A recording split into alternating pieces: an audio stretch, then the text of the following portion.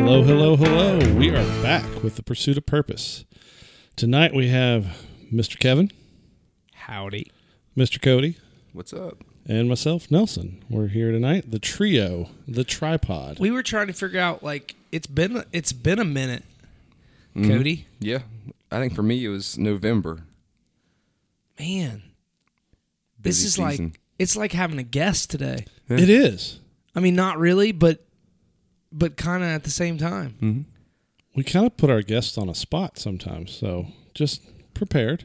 Hey, I'm ready for it. And if it's Cody, we just put him on the spot anyway, so right? it like works against him in both ways. For sure. So. Yeah. How's cop life, my friend? It's going. We've been pretty busy. Yeah, pretty busy. We should do like the Bad Boys theme whenever Cody shows up. What you gonna do? What you gonna do when they come for you, bad boys, bad boys? So it's been busy up in Wilmington? Oh man, yeah. Yeah. It's been. Figured it'd slow down in the winter, but It usually does, but it's like the first part of winter, and then things pick up. and people get bored and Yep. Yeah. Yep. Well, I hate to I was hear gonna that. say it's too cold for people to be out running Telling around you. doing You would crazy think, stuff. but not They're doing anymore. Oh yeah, yeah. If there's something they can do to create crime, they create it. If they could only put that effort into something positive. Productive.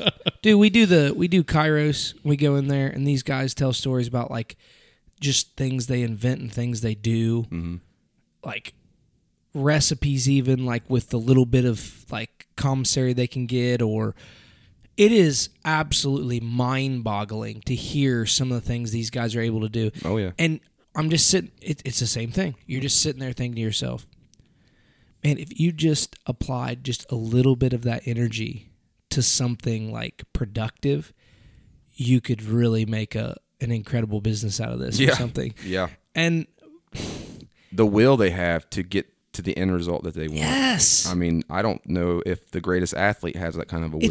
it's just this, and we all have it. I mean, Nelson and I were talking about before you got here, Cody, like, you know, when it comes to like spiritual discipline in your life, like we sit here and we know, okay, like I need to read my Bible. I need to spend time in prayer. I need to like commit to, you know, meditating on the Word of God and like really focus on that. Okay. But then what do we do when we get home in the evenings?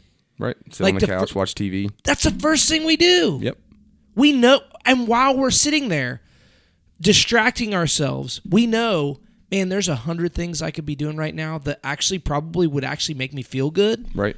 instead of this thing that's going to just make me feel blah. Mm-hmm. But we just get sucked into that thing that we shouldn't do. It's like Paul talks about. He says, you know, my flesh, you know, almost like sucks him into doing the things that he doesn't want to do, even though he knows what he should do. And we all do that. So the crime, prison gives us a extreme of that, but we're all guilty, man. Oh yeah. Yeah. We're all definitely. guilty. You're coaching too, man. Yeah. Yeah.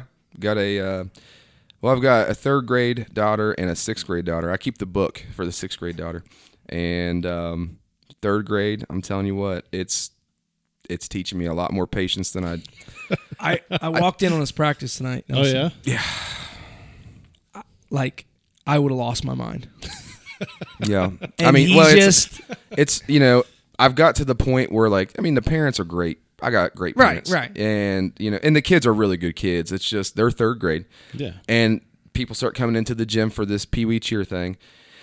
And all these girls, their eyes go, poof, and Squirrel. Look, yep, squirrel. And I said, I yelled, I was like, if your eyeballs aren't looking at me, we're taking laps for every eyeball that's not looking at me. They all went back at me. And we finished the practice. But yeah, it's a whole new different level of patience. The other thing I noticed tonight, and the difference between your best players and Yes. your essentially your average players is at that age. I didn't realize It's it was astronomical. that significant. Yeah, it is. It's a big deal. Yeah, well, in 3rd grade, I mean, you have a 2nd grade daughter. I mean, certain kids develop a lot quicker in those elementary years, and And some of the kids who aren't developed, they're just natural athletes. Right. I mean, their parents have worked with them, whatever. Not saying that these parents haven't. No, It's just it's who they are and what they are. So, but yeah, you're right. I think I have 12 girls, and I've got some girls that are just really good ball players. I've got girls that have a heart of a giant. They can't shoot a basketball, but I love them, and they're an asset to our team. And then I have girls that I'm not sure what's going on in their head half the time. So, have either of you read Malcolm Gladwell's book Outliers? I have not. Oh my gosh, you guys need to check this out. Yeah. It's a good read for one thing. So it'll keep your attention. But he talks about he's trying to figure out what makes certain individuals exceptional. Mm-hmm. Now, I you always hear this argument like younger kids in a class are going to struggle, whereas like kids that are older, if you hold them back or whatever reason, they're gonna do better. Mm-hmm. Well, he takes it a step farther and he looks at the elite of the elite, and he checks out like Canada and their hockey team and their like elite young teams that come up and they start at 10 years old. The cutoff is January. Okay, the January 1st is if you're not born. If you're 10 and you're born like at the beginning of January, you're the oldest kid, right? But then it's all the kids after that. That's your cutoff date. On the championship teams for both sides, like you have like 5 or 6 kids born in January, like 3 or 4 in February, like a few in March, and then like maybe one the rest of the month. Like, like maybe a couple March, April, May, you have a couple, but then it's none. Mm-hmm. And so he follows this in school. He follows this in all these different sports and all these different things. It is incredible. And he says, what he says about it, and this is just something like, this is just a side note, this is like a rabbit hole that we've just completely crawled in. So we might as well like commit fully, right? Yeah. Right. But like the thing that he says that just blows me away is like, it's not something where these other kids will eventually catch up. It doesn't work like that. They'll always be lagging a year. Well, think about it. Okay, so you pick your teams for this elite league. Okay, and then the cutoff date's there. So who are you going to take? I'm going to take the strongest. They all have been working towards the same goal, so they're all good. Sure. Right, but you got these bigger kids. They're stronger. They're more developed mentally, physically. Okay, so you take them. What do? Okay, you put them in the best competition with the most amount of work, so they're going to get the most leagues to play in, the most specialized practices, the best coaches, and they're going to have all of that as they go forward. How are these kids that are getting put in these other leagues that are not as good ever going to get to a place where they can compete with those guys? It's not going to happen. Sure. Do you see what I'm saying? Yeah. But we do the same thing in our school systems. Yep. And they told us at the beginning of the year, like, hey, every kid plays, and I 100% agree with that. Right. But, I told the parents at the beginning of the season, I was upfront and honest. I said, if you're keeping tally of who plays how many minutes, I said, you can do that, but I can tell you right now, some kids are not going to get to play as many minutes. Right. And I said a lot of that's going to dictate on attitude and practice, period. I know we're in 3rd grade, but that's something that I want to see effort. And so some of the kids that get to play a lot, they're not my best players. They just, like I said, have a heart of a giant. And if I say, I need you to go in and box this girl out, I don't need you to do anything else, they'll do that. And they're good at that. So that's, but I think that's what makes good teams in any sport is knowing your role and executing it. So I've got scorers. I got a ball handler, just one. We need one more, but I'll suit up for you, Coach. Yeah. I mean, heck, we'd probably win the National League in 3rd grade if there is one. It's 2022. We can work something out. Yeah. I declare myself as a 3rd grade female.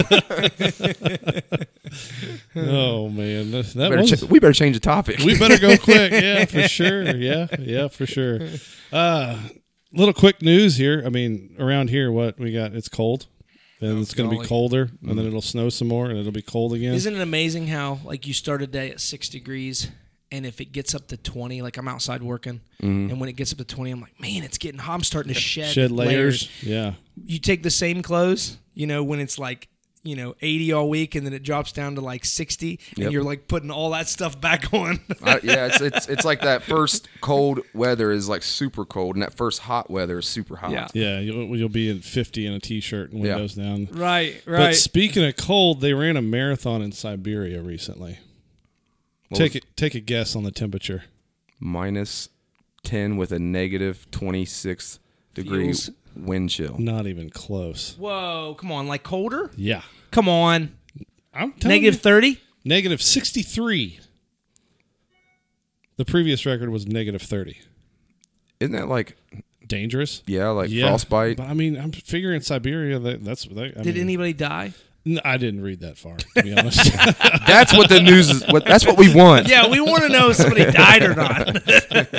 Like, who cares about the marathon? And then there was a woman in Australia that was deciding to eat a little healthier for the new year and bought a bag of broccoli from the Aldi store. Found a live scorpion in it. Nice. That'll shut you down. Yeah. Yeah. I think I'd go get a cheeseburger from McDonald's if that was the case. Yeah. Which there might be scorpion in that too. Who knows? But it is Australia, but There is a scorpion in that, but it's a different kind of a scorpion. Oof, yeah. Kill you from the inside. That was the quick news wrap up for the week. Didn't find anything too serious. Not looking for it this week. So. Oh, and I think the Bengals are still in it. Yeah. Yes. You have 90 seconds. We spent the last 15 minutes before the podcast started just rattling information off. Yeah. And I was staring at the wall. I had no idea. We've been talking about this. Like, one of the things that's been interesting has been all the new Bengals fans. Mm-hmm. Great. I embrace it. Like, it's been so long. We've been the Bungles for too long. Yep. So great. I'm glad. People are seeing this team and rooting for them. I'm getting excited. But that has been a little bit difficult at the same time Yes. because they haven't earned. They haven't earned it.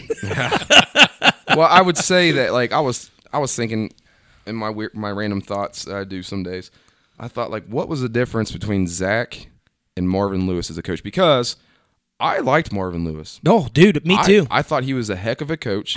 Here's the thing, though, Cody. Like, how could you not when what we had come through the years before that? Like, everybody would say, "Oh, Marvin Lewis, this," or I'm like, listen, if you're saying Marvin Lewis, then you didn't start being a fan until 5 years ago, because 5 years before that, we were miserable. We were winning 2 and 3 and 4 games a year, every single year. When Marvin Lewis showed up, we had winning seasons every single year. I'll take a winning season because we had nothing before that. Right. But you're right. But I think what my opinion is, other than, like I said, both of them are good coaches. They both have assets to the team in different ways. Like, Marvin's more of a defensive-minded coach. Zach's more of an offensive-minded coach. Mm-hmm. But I think the biggest difference that I've seen is Zach has his players bought in to his philosophy. Yeah. Now, Marvin was a player's coach, but Marvin's players, there was a select group of them that it was all about me, and I'm going to do what I want to do for myself. And it reflected the 2015 playoffs, where they're doing personal fouls and all that other stuff, where you see Zach's team, the least penalized team in the NFL. They're all close-knit. I mean, it's really cool to see. That's what makes, in my opinion, I think that's what makes teams really good when you have that. The other thing that I think, and I think Marvin Lewis's career could have went a completely different direction, is if Carson Palmer doesn't go down with a knee injury. Yeah. Because you had a quarterback who had it in Carson Palmer at that time before that knee injury. Mm-hmm. After that knee injury, he was not the same. Yeah. Now he went down and he had. I mean, he's still a great quarterback. Still had a great arm. Still had, I mean, have you ever watched his Football Life? The Football Life. Mm-mm. You should check it out. Carson Palmer's I just cry every time I watch it because I loved Carson Palmer. Yeah. Andy Dalton was never that. No. As much as I loved Andy Dalton, he was never that. But if Carson Palmer doesn't go down with that knee injury, we win that game. You could be writing a completely different script to that Bengals. Yeah, because didn't they go to the Super Bowl, Pittsburgh, that year? I can't remember. Did they win the Super Bowl that year? I can't remember. It was right around that year. Is that the year that they knocked off Arizona with Santonio Holmes? I can't remember. I can't either. Yeah. Anyway, Anyway, I'm sorry. Yeah, we got to move on. yeah, we got to move on. Sorry, Dad. We could really talk. We should have more time for the Bengals, though, because it's AFC Championship this weekend. Well, you all can meet up next week. Mm-hmm. I was 1 year old in a diaper last time they went to the AFC. Were you? Mm-hmm. Last time Bengals played in a Super Bowl, they had this special dessert they had. I remember as a kid because it was really good, but I ate way too much, and then I almost threw up, and I did not want to touch that dessert anymore. I can't remember what it was called, but there's a special dessert they came up with for the Bengals to celebrate the Bengals, and everybody was eating it. I do remember that. That's cool. I don't remember anything else. But What year was that? 85, 86, 84, something like that. Wasn't it like later? Wasn't it like 87, 88, 89? It was 90. No, it was 90 because 90. because the Reds went to the World Series 90. and they went 90. to the Super Bowl. Yes, because I would have been 8 or 9 at Yeah. the time. So, yeah. Yeah. Then Boomer Esiason was Yep. Boomer Esiason. and he lost to the Think he 49ers, which could potentially be the matchup. That would be crazy. That'd be like awesome. Except for we wouldn't lose the All right, 49ers. let's focus. Okay. Focus. We got to go on. Thank you, Focus. Nelson. Sermon. He said he was going to keep us. He was going to keep us in line, and he's doing his job. We're going to talk all this much, and they're going to go out there and lay an egg and lose by 30. Listen, Hey, We made it. we made the AFC Championship game. It's like the Dumb and Dumber movie. We're there, man. we're there. So we'll do a quick review / just discussion of the sermon on Sunday. Yeah. Continue on with the Stuck in the Rut. Yeah, series, we are in a series that we're calling Stuck in a Rut, where we're talking about just these times in our life where we kind of get in a funk, where we kind of get in this, place where we don't feel like we're moving. Like we feel like we're spinning our wheels. Feel like, it's just the same old day in, day out, and how a lot of times like we just want to kind of sit and be in that.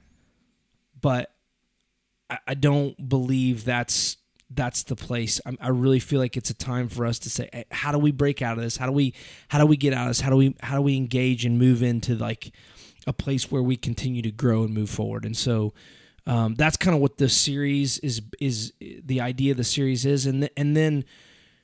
But in this week's sermon, we were talking about doubts, and I thought, okay, like here's a topic that there's a lot of practical things that we could break down about this, because just the general basis of like what the sermon was about is hey, listen, like we have doubts, and when those doubts come, like what do we do?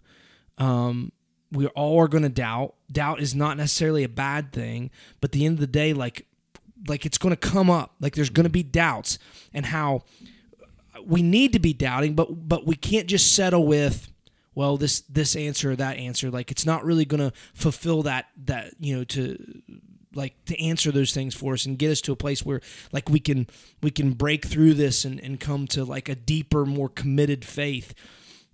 And so what does that look like? And how do we do that? And the way that I thought we could maybe break it down more is just to like for us to talk about, what does doubt look like for you and for me? And I think there's, I can just think like, look, even going around the room right now, like we've talked about some really big things in our life, but and I'm not saying we don't like hit on those things, especially if like that's where your mind's going, like as we have this conversation. But here's the other side I want to deal with, because just in a practical, general way, just like we talked about, when we were kind of starting this, there are these things that we know we should do that we don't do because I think we doubt that God could truly fulfill us like sitting down at the end of the day and vegging out can do. And so I even want to get kind of even more specific in like just the everyday doubt that kind of creeps in. The doubt that comes when we look at our paycheck and we look at like what we're trying to do and where we're trying to get, and we think, are we going to be able to make it?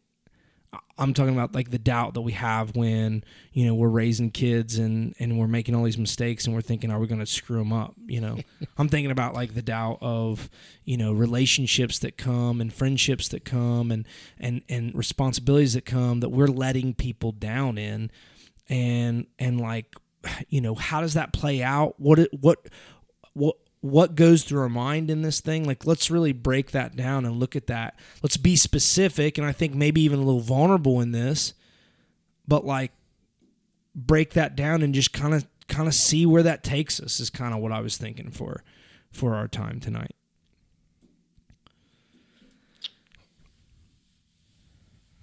Now, who's going to start? We're both looking at each other, me and Nelson. Like, I doubt I'm going to go first. Dun, dun, dun.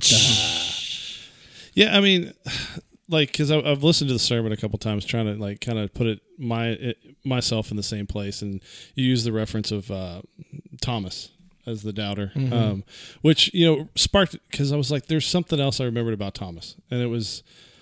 I had to look it up, but it's in John where he wanted to go back with Jesus to Judea, even though after Lazarus had passed, right?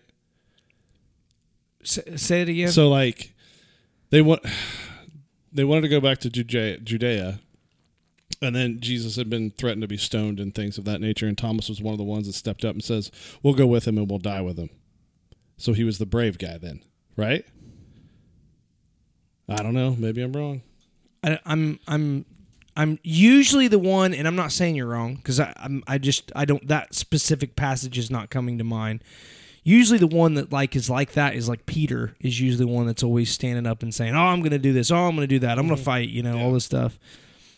I don't know specifically. I mean, that's fine. I'm not saying you're wrong. I'm not saying I'm right either. Lazarus died, and for your sake, I'm glad I was not there, so that you may believe. But let us go to him. So Thomas called the twin and said to his fellow disciples, "Let us also go, that we may die with him." There you go. That's John 11:16. Wow. So at one point, you know, he showed his true commitment to Christ and his belief in everything that he was doing. And even though later on there's a doubt in his beliefs, it doesn't necessarily disregard everything else that he's done. You know, like, it's just part of his development as a follower of Christ that, you know, he's working through all this too, you know. Personally in my life right now, like, with a federal job, there's always this continuous seed planted that things are going to change and things are going to shut down and things are going to close, and then you're not going to have a job and this. And the rumor mill's running crazy at my job currently. But there's a new administration initiative for Veterans Affairs to consolidate and efficient and streamline, which we all know what streamlining means. That means things are going to get chopped. Mm-hmm. And so this rumor mill's running around my department. It's affecting it in a negative way where people are super stressed out about it. And as of right now, I've been able to at work, you know, say like, it's going to be okay. Whatever happens, happens. But in the back of my head, there's some doubt. Is God going to, you know, like, what's God going to provide me with to provide for my family at that point?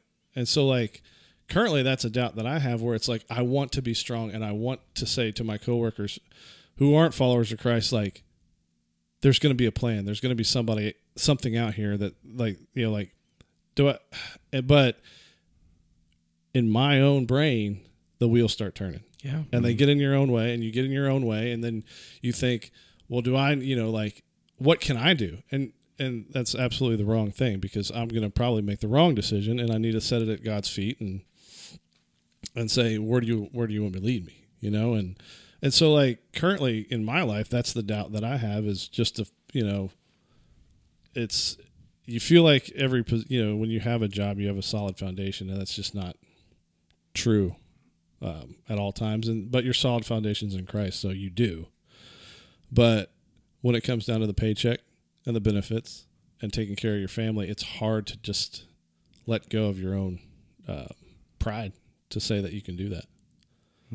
I think there's even like this drive, like, for accomplishment, and this drive to create, and this drive as men not just provide, but to create an environment where we don't have to worry about an environment of like confidence and strength and stability. And even like, I just feel like ingrained in all of us is this desire to build an empire, whatever that is. You know what I'm saying? I mean, we all have that, and it's finding that thing that pushes us to do that. But then, like, having the healthy understanding as you look at that to like, okay, I want to climb this ladder.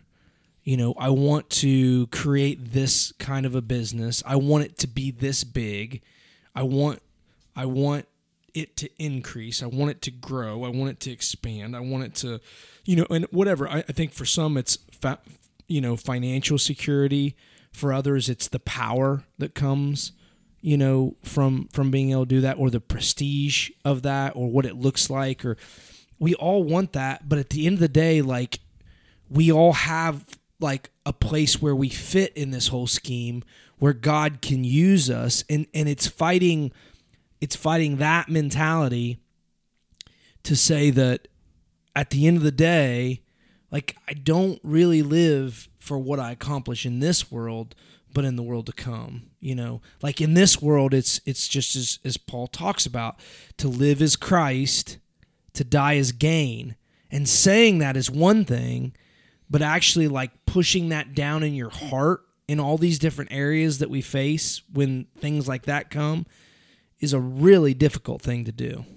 Like, it's really hard to do because the world continues to throw this stuff in front of us of like, this is what it's supposed to look like. This is what it's supposed to be. This is how you're supposed to feel. This is what you're supposed to be able to accomplish. And then, we're always comparing ourselves to the next guy. It's not, we look way out and we say, I'm never going to get there. But then we're looking at the guy next to us and saying, but I can beat that, and I need to beat that, and I need to be bigger than that, and I need to go further than that. Like, and I think there's a healthy competitiveness that can come. But then I think there's this balance we have to find to where we say, like, yes, but what are my reasons? And if the reason for doing it is self-serving rather than God-serving, and then here's the other one, okay, and this makes it even more nuanced, right? And then, am I just saying that it's God-serving because I want it, or am I? Is it truly in my heart of hearts that where it is? That's where that's where this doubting stuff like plays out in my heart, in my mind, like in the biggest way, I don't know. Cody, thoughts? Yeah, I mean, I like Nelson, I work in a political governmental office as well, and so there's, I'm sure you can probably attest to this, like you already have, there's rumors, there's conversations that you get sucked into so easy. And especially being a police officer and me being in healthcare, like, for me, part of picking that career, was it'll always be there. Yeah. And like, it's like you just had this false confidence, and then you get wrapped up in it, and then you go, oh wait, this is bigger. Right. And that, honestly, that's when we discuss this topic, like that's what I was thinking, because you go through these hills and valleys in jobs like this, and I've been in a valley for a while with this job, and so it's just when's it going to end, and you get to a point where it's like, if we can just get to this part or just accomplish this, I'm not going to get into the full meats and potatoes of what's going on, but if we can just get to this point, we'll be fine, and I'll be fine. But in reality, I know when I look at it in a perspective of down the road, I know that there's going to be another obstacle to climb. And so I've went from doubting completely a lot of things in my job, and to like, where do I need to fit in this piece to be Christ-like? And that's tough. That's when you work in that kind of environment where people doubt every day, all day long, and no matter what you tell them, they're cops. They know better than everybody. They're smarter than everybody. you know, it's a tough situation. But like you said, I mean, I've got Christ as my foundation, and not using that as like what Kevin said, like with Christ all things are possible. Like that's not my mentality. Even though that is true, you know, I'm just trying to take it day by day in that circumstance. But you know, and personally as well, like I've got a preteen, she's 12, and Paige and I constantly are talking back and forth. Like, are we doing the right things? Are we allowing enough to create a little bit of vulnerability for her, because she's going to have to experience life a little bit now, but not too much? Like, where there's not a book that's written that says for each individual kid, right? There might be books written, but Paisley is unique. If you know Paisley, she is a unique girl, very intelligent, super sweet. And right now the season of her life in aspect of who's the coolest is me. I don't know why. I have no idea why, but I'm the coolest person in her life right now. And but yeah, so she's got this cell phone, which I didn't agree with, but her dad bought for her, so, you know. But it's a good disciplinary thing. Instead of having to whip her or whatever, take her phone, that's worse. But, you know, it's just like we're constantly talking about, like I'll come home and talk about some work stories, things I've had to investigate or whatever, and Paige will say, do you think we should allow Paisley to be on this social media app after knowing this? You know, so it's just kind of like we're constantly doubting, or we're worrying about, like, is what we're doing the right thing? And so, yeah, that, I mean, I you know, when you say the word doubt, man, like, if you really just look at your life, we doubt a lot of things. I mean, financial things. I mean, it's just, I can go on and on to everything that I've doubted in the last month or so. So let me. You'd said you talked about, hey, listen, get to the next thing. Tell me this, because it just, as you're saying this is all I can think about. When I was in elementary school, I'm thinking to myself, if I was just this old, and I could just do this thing. Or when I got into middle school, when I get to high school, or when I get to high school, when I get to college, or when I get to college, when I get done with college, that we live our lives like that. Right. Until we finally wake up, turn around and say, what was it all for? Right. Yeah. You know, here's the thing, and we talk, and because I really do feel like when our biggest doubts come in the form of expectations of our life unfulfilled. You know, at the end of the day, like, yes, there are big things. If we're talking from a spiritual standpoint, great loss in our life has probably created some of the biggest doubt we have. God, are you really out there? I'm not undermining that, but I don't think that. I think for this podcast, I don't want to deal with that. We've dealt with that a lot, and we will again. I'm not saying never talk about that again. I'm just saying, but in the most basic, general way, the greatest doubts that we experience are in the realms of things on a day in, day out, just rhythm. Like the greatest doubts we're experiencing are within ourselves and our failure to realize some of the things that we've kind of placed there for ourselves. But this is what I've constantly seen, and this is the beauty of a relationship with God. This is the beauty of, like, our future. Every time I've got to that thing that I said, if I get there, then. Every time I've got there, I'm left unsatisfied. And the most fun I had was the fight to get to that actual place. Yep. But we won't, and this is just a reminder for us, but we won't stop and embrace the crap, embrace the struggle, embrace that time, because you talk to even older people, they'll tell you, like, with your kids, you're struggling right now with your kids. Are we doing this right? Are we doing that right? What we need to do is stop and say, you know what? There is a lot of stress and there are a lot of difficulties here, but at the end of the day, I just need to enjoy this time. As difficult as it is, this is going to be the most fun of my life, and I need to stop and enjoy it. Because when we get there, when she's out of the house, all we're going to be able to think about is the struggle to get to this point. And we're going to be happy about that, but it's never going to do what we want. And that's why I think, like from a business standpoint, from an occupation standpoint, like we need to embrace the crap of what it is, because once we get past this point, like, yeah, we think it's going to bring this relief, and it might, but the struggle and the fight to get there is going to be the most memorable and incredible time, and we're going to look back and remember that after the point instead of embracing it during. Yep. That funny quick story about, like you were saying, embracing that period of time. Paige and I always laugh because we used to live in that apartment at Buffer Hair Salon. And, you know, I vividly remember Paisley coming out with a pair of SpongeBob pajamas on, and the bottom part of her legs were reaching like her shins.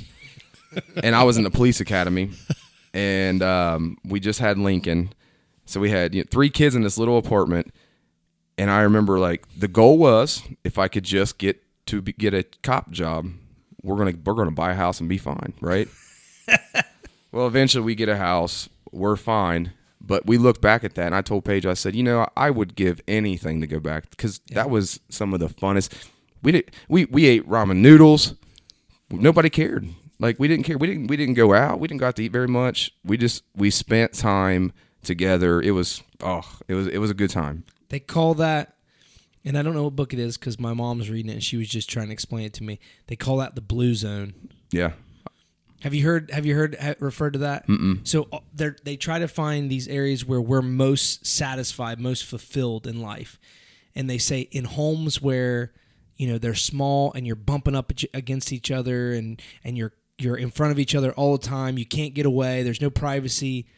Like that, you truly are creating like blue zones, like a real small kitchen where you're all cooking together and doing that. It's a blue zone. It's a time where like we're really experiencing like a togetherness and a unity that like we were designed for, but we're always trying to get away from. Right. In our culture is always trying to push us away from those blue zones. And even like just in life, like there are times where like we get in these funks, and instead of like, I think about this. Okay, so. Every time we're getting ready to do this, like the day of, I'm trying to figure out all these excuses why not to show up, right? Why should we cancel? I know that sounds horrible, and I'm just bearing it all here, okay? But then when I show up and I'm here, it's the most life I feel all week. It's the most alive. It's the most fulfilling time. Just us having a conversation, and it reminds me, like this is what it's all about. Why do we try to avoid these? I think culture pushes away from it. I think the enemy pushes us away from it. But when we experience it, and I think it is a reminder that we should be seeking these times out. Like, don't run away from people. Like, we should be running to people, and we don't. Even if we're introverts, like, there's got to be this healthy running to people that we do. And when we do, we'll be fulfilled in that. Yeah. Nelson? No, it's interesting to hear you say that, come Thursday morning, it's like, I've got so much going on. And it's this, that, and the other, and blah, blah, blah. And it's interesting to hear that it's not just me. Nope. Like, I'm 100% full honesty. Like, before I walked out of the house tonight, I told Taylor, I was like, man, I just want to stay home. I don't want to go. Mm-hmm. Like, 100%. Yep. And 5 minutes after getting here, after we get the heat turned on in this little room, it's like, I'm excited that I'm here. And and I know that these are like conversations that have lifted me up through the past 2 years, and I've relied on them and I've focused on them, and they've developed me as a Christian. And so, like, you're right. I mean, it's just these seem insignificant things, but getting together and just conversating, because the enemy doesn't want us to do this. He doesn't want to. He wants us to be at home watching TV and not even talking to each other. Yep. That's his goal, and then we just focus on ourselves, and then that leads to focusing on what he wants. And then so you're dead on that one for sure. I mean, it's something I think we all struggle with, and but I have yet to leave here disappointed in the past 2 years of doing this for sure. Yeah. So let's get into some just random. Let me throw some stuff at you. biggest doubt that you've had, not with Christianity, because, at the end of the day, like, probably for most of us, like, doubting God is not going to exist. Not at least in the biggest. I mean, yes, there is doubt that comes. Yes, but at the end of the day, like, like that one's hard to do. Okay, but what about this one? Biggest letdown and doubt created by church, and that is people. People are the church, who are so-called Christians. And how did it affect you? And how did you get to a place where you finally were able to kind of break through and overcome that? What did it take? I would say that for me, because I've only been committed my entire life, committed to 2 churches. My first church when I was growing up, and then here at Leesburg Church of Christ. And looking at it now in a perspective as an adult, I think the development that church that I initially went to had an opportunity to develop. I mean, they did. Like, don't get me wrong. They preached a lot of the same things, taught a lot of the same things that we do here at Leesburg, but there was a significant difference in the emphasis of religion versus relationship. Yeah. And, and even to this day, I still love the people that go there. There's people that I know that still go to that church, love them to death. A lot of good people there. But conversations that I've had or just see through Facebook, it's just, they still have this emphasis on religion. Like, if you do this, you're going to hell, and that was always instilled in my mind until I came here. Why are you doing this? I can't go to church if this happens, because if I do this, that means I'm going to hell, And so when I met people that were able to enlighten me a little bit more and I was willing to listen and learn, I was like, wow, man, that's a big letdown. That sucks.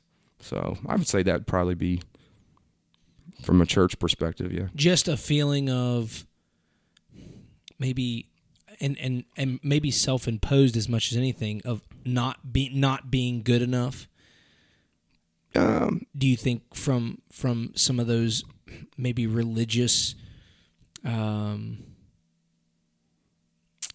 labels or things that you put on yourself because of maybe just the way that they taught something? Yeah. Not that it was necessarily them purposefully trying to, mess you up, but it happens when it's taught a certain way or said a certain way. We can imply things that maybe create religion versus relationship. Yes, and once we left that church as a family, and then I kind of went up, grew up and started my own life away from my mom and dad. That memory of how they brought me up in that church shied me away from going to church. There's other factors of that, and I take blame for a lot of things, a lot of reasons why I didn't go to church, but that was part of it. It was, I selfishly have things that I want to do, and if I do certain things, then according to what I know, I'm just going to go to hell for this. So why even waste anybody's time or my time? That was my mindset years ago. And obviously I met Paige, met people here at this church, became a member here, and my perspectives obviously changed. Are there anything like any specific like stories like you could say like here was like a point where like I went from this to this and it was just kind of a breaking point for me? Like it was a pivotal moment for me. It was a conversation. It was a thing that happened that while there was a bunch of things that played out to get me this place. Like this was one that just sticks with me. That maybe meant a lot. Is there anything specific you can think of in that regard? Yeah, I would say that it was my conversation with Greg Abbott in 2019. I believe it was around May. We had this, and he'd been working on me. And if you know Greg, he's really good about working on people that that maybe God leads him to work on, and he's good at that. Yeah. And so, and he's my cousin, so I could say his name on here. But yeah, he just really he wasn't attacking me, but he was really just pursuing me and challenging. And he's seen that I had 2 girls and a wife who loves this church, and I really wasn't bought in. I came here, went through the motions, but as soon as you were done saying the prayer at the end of the service, boy, I was out that door not wanting to say hi to anybody because I'm an introvert, and Paige is not. So, but yeah, he really worked on me and challenged me, and And I don't remember what conversation exactly we had with. There was numerous conversations, but it was a consistent, steady challenge of being a godly figure to my daughters, and giving them somebody here on earth to look up to, even though I'll never be as good as their true father. Right. And that for me was something like, man, I really, because my girls were getting, they were still little, but they're still little, but Paisley's 12, so 3 years ago she was 9, so I knew that life was going to start changing pretty quick in the next few years, and so I needed to have that steady in my home and that father figure, that Christ's leader in the home. I mean, their mom's a really good leader, but when you have daughters, or even boys, but daughters especially, daughters need their dad, and so I wanted to be that example for them. And I'm not perfect, still make mistakes, but that was probably the pivotal moment for me. And I think, one of the things I've said when I've talked about parenting is just try. Just try.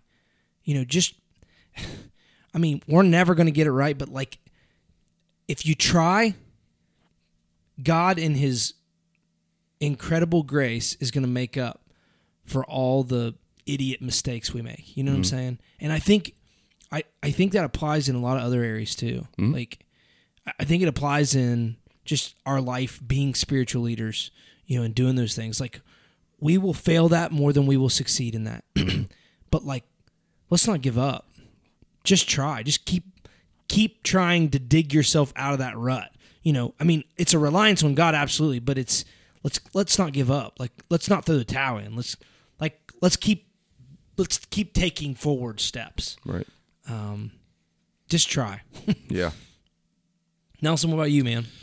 I think, the biggest, I guess, the doubt created by the church, and it's a lot of it's my own doing, because I wasn't pursuing it. But like, after I was saved and I was in high school, like, it was a tight knit youth group. We were actively involved in school, and and we were all a close knit group. And then after I left, so I left in 2000, and I didn't come. I didn't move here until 2016. Start coming here 16, 17ish. So I mean, there's a big span there where I wasn't engaged in a church, and I wasn't engaged in a church family, and I did go to church irregularly, not consistently, but I was never pursued to say, like, where are you? Like, and I what did you like? So let me pry a little bit. Yeah. So in that time, like, what did you feel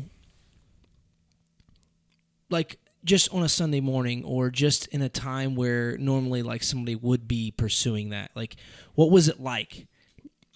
Did you feel like, hey, listen, like, there is this need for this thing that I'm not getting or going after? Like, and I mean, it sounds very juvenile and very like, I just want a friend kind of moment, but like, I mean, Taylor and I, we've discussed that when I moved up here, because I left, a close-knit group of friends in Kentucky, and then moving up here, it was kind of like, I was lost. I mean, there were nights that I cried, with Taylor, like, was like, I don't have anybody to call, and, like, of course I can always call my wife, but sometimes you guys know you just want to talk to a buddy. Like, you don't, I mean, like, you just want to talk about whatever. But, like, on those Sundays, there were times where it was just like, I didn't even feel noticed. And it's personal, and it's my own doing, and the enemy putting it in, planting that seed, and I'm letting it grow instead of. And what's the setting for this? Where? Like, churches in the Louisville area, like, because I would bounce from here to there just to try to find, like, where do I fit in here, and then I would make an excuse of like, oh, work's real busy, I shouldn't, I'm too tired, or this, and it took.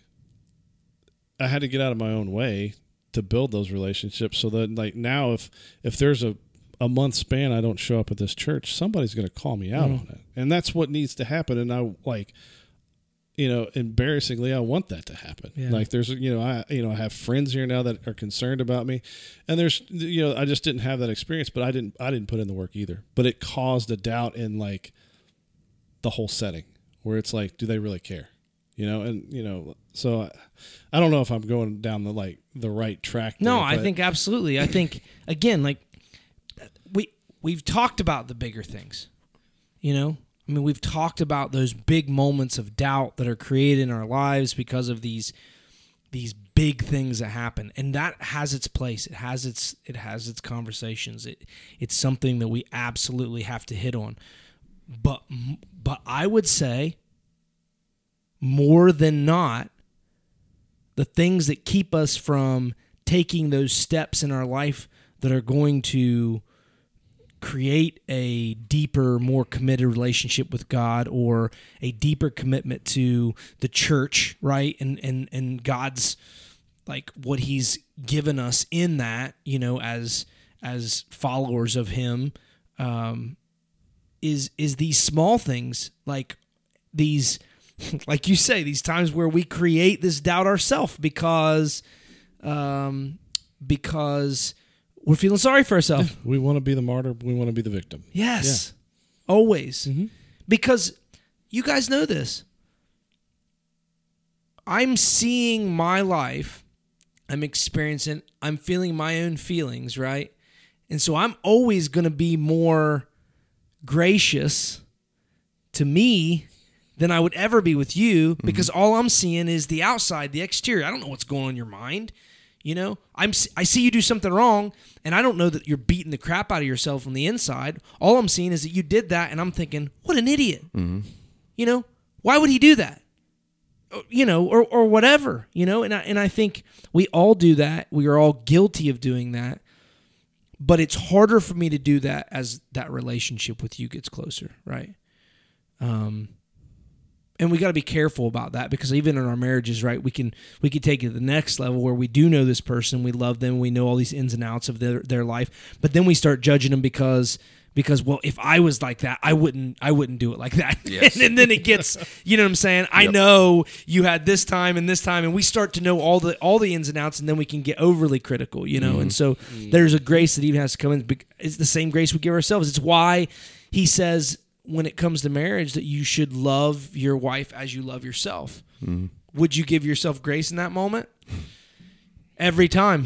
But I'm not giving you grace. I'm going to dog you until you know that you did the wrong thing. Yep. You're apologizing first. So, no, I think that's... So is there a moment that you can point at and say, you know, here was a real turning point for me. Here was the conversation. Here was the realization. Here's where God really broke in and said, "Wake up, Nelson." I mean, think when I first moved up here, we shop churches. I don't really know the correct term for it. You know? That wouldn't be it. Well, I'm going to say it anyway. But anyway, I've already told you were wrong once, and I was wrong for telling you were wrong. So I'm not challenging you anymore. Well, this is going to get interesting.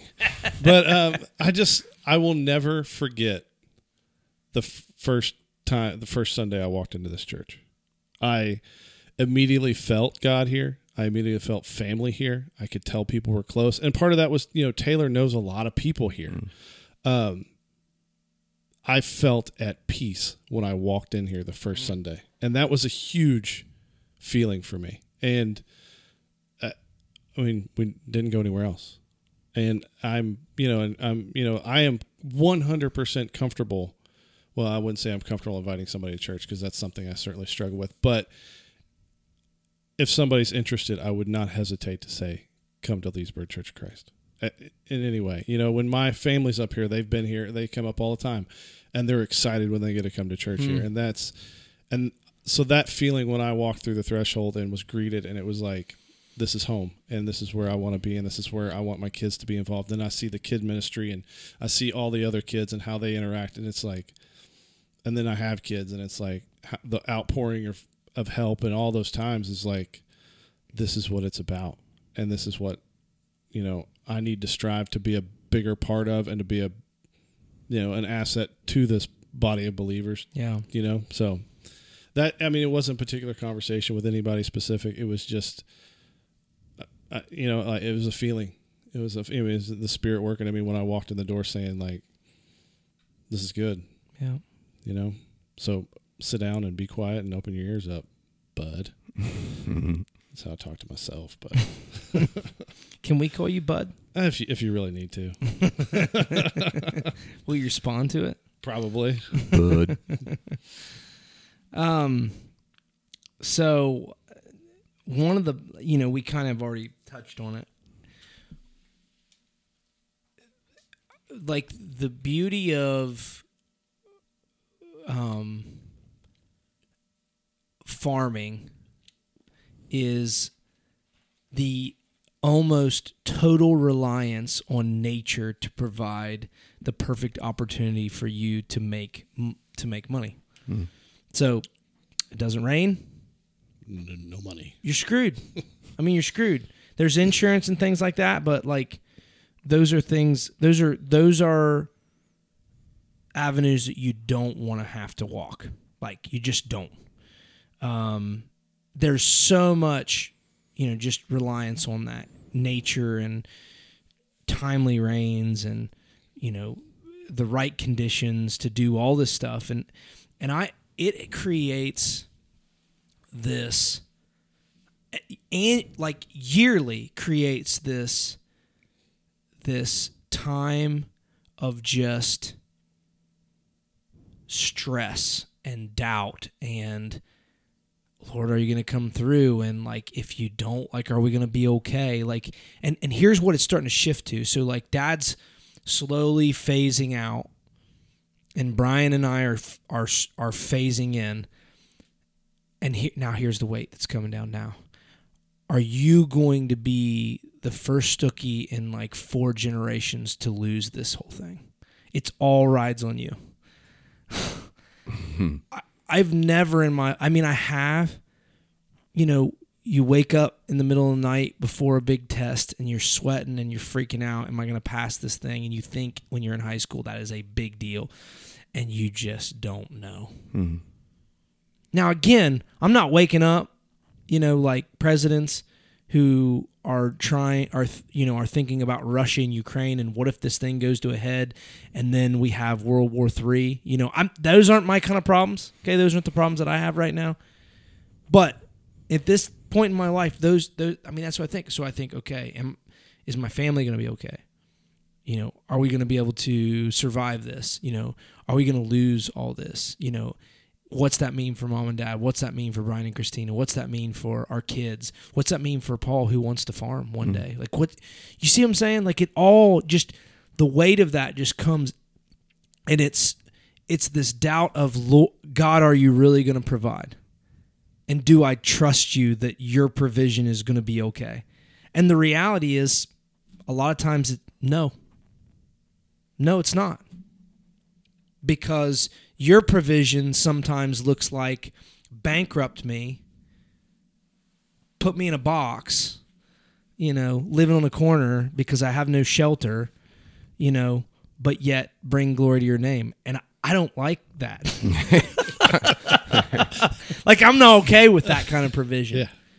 But like, really, at the end of the day, where my head has to be is at a place that says, God, regardless of what you give me, like, I'm going to do this and I'm going to honor you and I'm going to bring glory to your name and I'm going to put my trust in you because I'm not living for this world. And that is a struggle for me that I face, annually because of just the seasons that we go through, but like that when I wake up in the middle of the night, those performance things, am I going to be good enough? And again, the question, that the answer to that is already no, but again, you still, that's where my head goes, is like, am I going to go? Am I going to be able to hold it together? Am I going to be able to grow it? Am I going to be able to, are we going to be able to take the next step? Are we going to be able, it's always challenging that thing. And it's a constant recalibration of, it's not up to you. Mm-hmm. And the one that's in charge, the one who's got this at the end of the day, knows better. And I have to lean into the fact that whatever he deals is the best thing, even though I can't see it, because I never will see it. Yeah. And it's just a constant coming back to that place of peace that comes in that. And when I get it, like, you know, it's okay. But like every once in a while, it just builds to that time where I'm asking those same questions every time. It's amazing. I what is that? The definition of insanity: doing the same thing but expecting a different result. Just a different result. Yeah, like I as you're sitting here talking, like I'm thinking like, I mean, we all fall in that in different aspects of our life, you know. And you know, I'm not a farmer, and I have consistent moments in my life where I doubt God. You know, it's like, and it comes, and then next thing you know, it's like, there God is. And so then when I look back at all my victories in my life, he's always there. Yep. Mm-hmm. And some of those victories may not on earth look like victories, but eternally they're victories. You know, we wasn't going to talk. I'm not talking about it, but I'm just saying, like, losing my son to hear me say that's a victory. Some people might think I'm crazy. Yeah. In that moment, how much I doubted God, I'm telling you right now, I didn't even think he existed, right? But even in the most broken, shattered form of myself here on earth, God was still there. Yeah. And it's just crazy to me that it's like we try to eat healthy or whatever, and then a couple months goes by, and then we're like, no, why these jeans are tight? You know, you just make these excuses. And then it's the same thing. It's like, why do you do this to yourself? Vicious cycle. Right. Like what? Like if times are good when your perspective is there, why do you deviate? You know, like why do you allow yourself to get to that point? And, you know, the good thing is I'm not the only one after this discussion. Well, and I think at the end of the day, like that's what we're trying to say. Like it's okay. Yeah. Like, because yes, it's a vicious cycle, and yes, it's insanity to a degree. But here's the other side of it. Like, every step of the way that I face that thing and I wake up the next morning,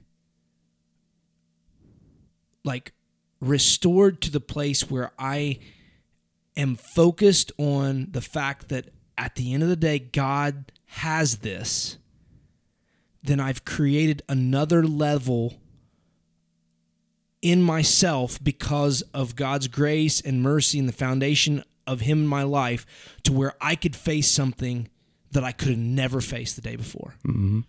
And as I build on that, what I'm seeing God build in me is a man who's more spiritually focused, a man who is wiser in the decisions that I make, a man who understands the business in a better way than I ever have, a man who is confident in my position, in my place in this church, a man who understands the relationships that I have more, a man who's learning how to be a better husband, a man who's learning how to be a better father, a man who's learning how to, whatever it is, okay? And it's for all of us. I'm not just saying this about myself, I'm saying this about all of us. Mm-hmm. Like, we are better today than we were yesterday if, and it goes back to what I said to you, if we just try. Mm-hmm.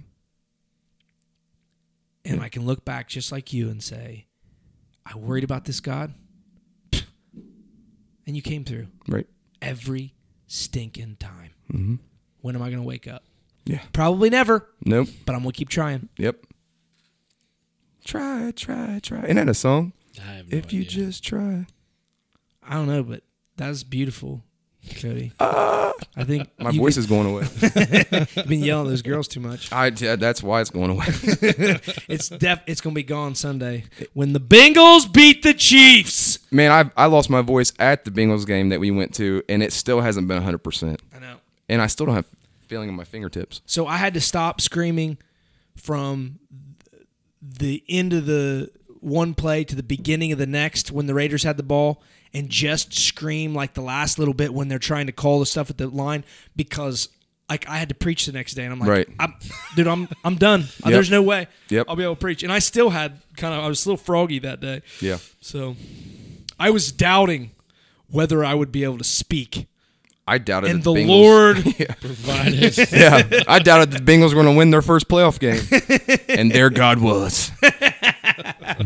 Joey Burrow. We're digressing. Yeah, we rounded this one back to the beginning. Didn't we? Sorry, Dad. We had a really good thing going. Maybe we cut the last 4 minutes Oh out. no, that's not how we do this. Yeah, I don't know how to do that, so it's going in. All right, let's end this thing. Well, it's been a good talk. Yep. Enjoyed it. Yep. Like it. We'll put Cody on the spot one more time. Oh yeah. I was going to tell you, I was like, I feel so spiritually led after this little thing that I won't be back in 2 more months. All right, let's end in a word of prayer here. Dear Heavenly Father, we just thank you for this opportunity. We thank you for this avenue that we can get together and discuss. Thank you for the motivation tonight to get together and discuss the times that we do doubt, and just to help to give us some relief to know that everyone has doubts and that it's a normal part of our growing to be closer to you. Be with us the rest of the week and help us to be more like you. I'm going to pray. Amen. Amen. And we'll see you. Bye-bye. Like, subscribe, share. Later.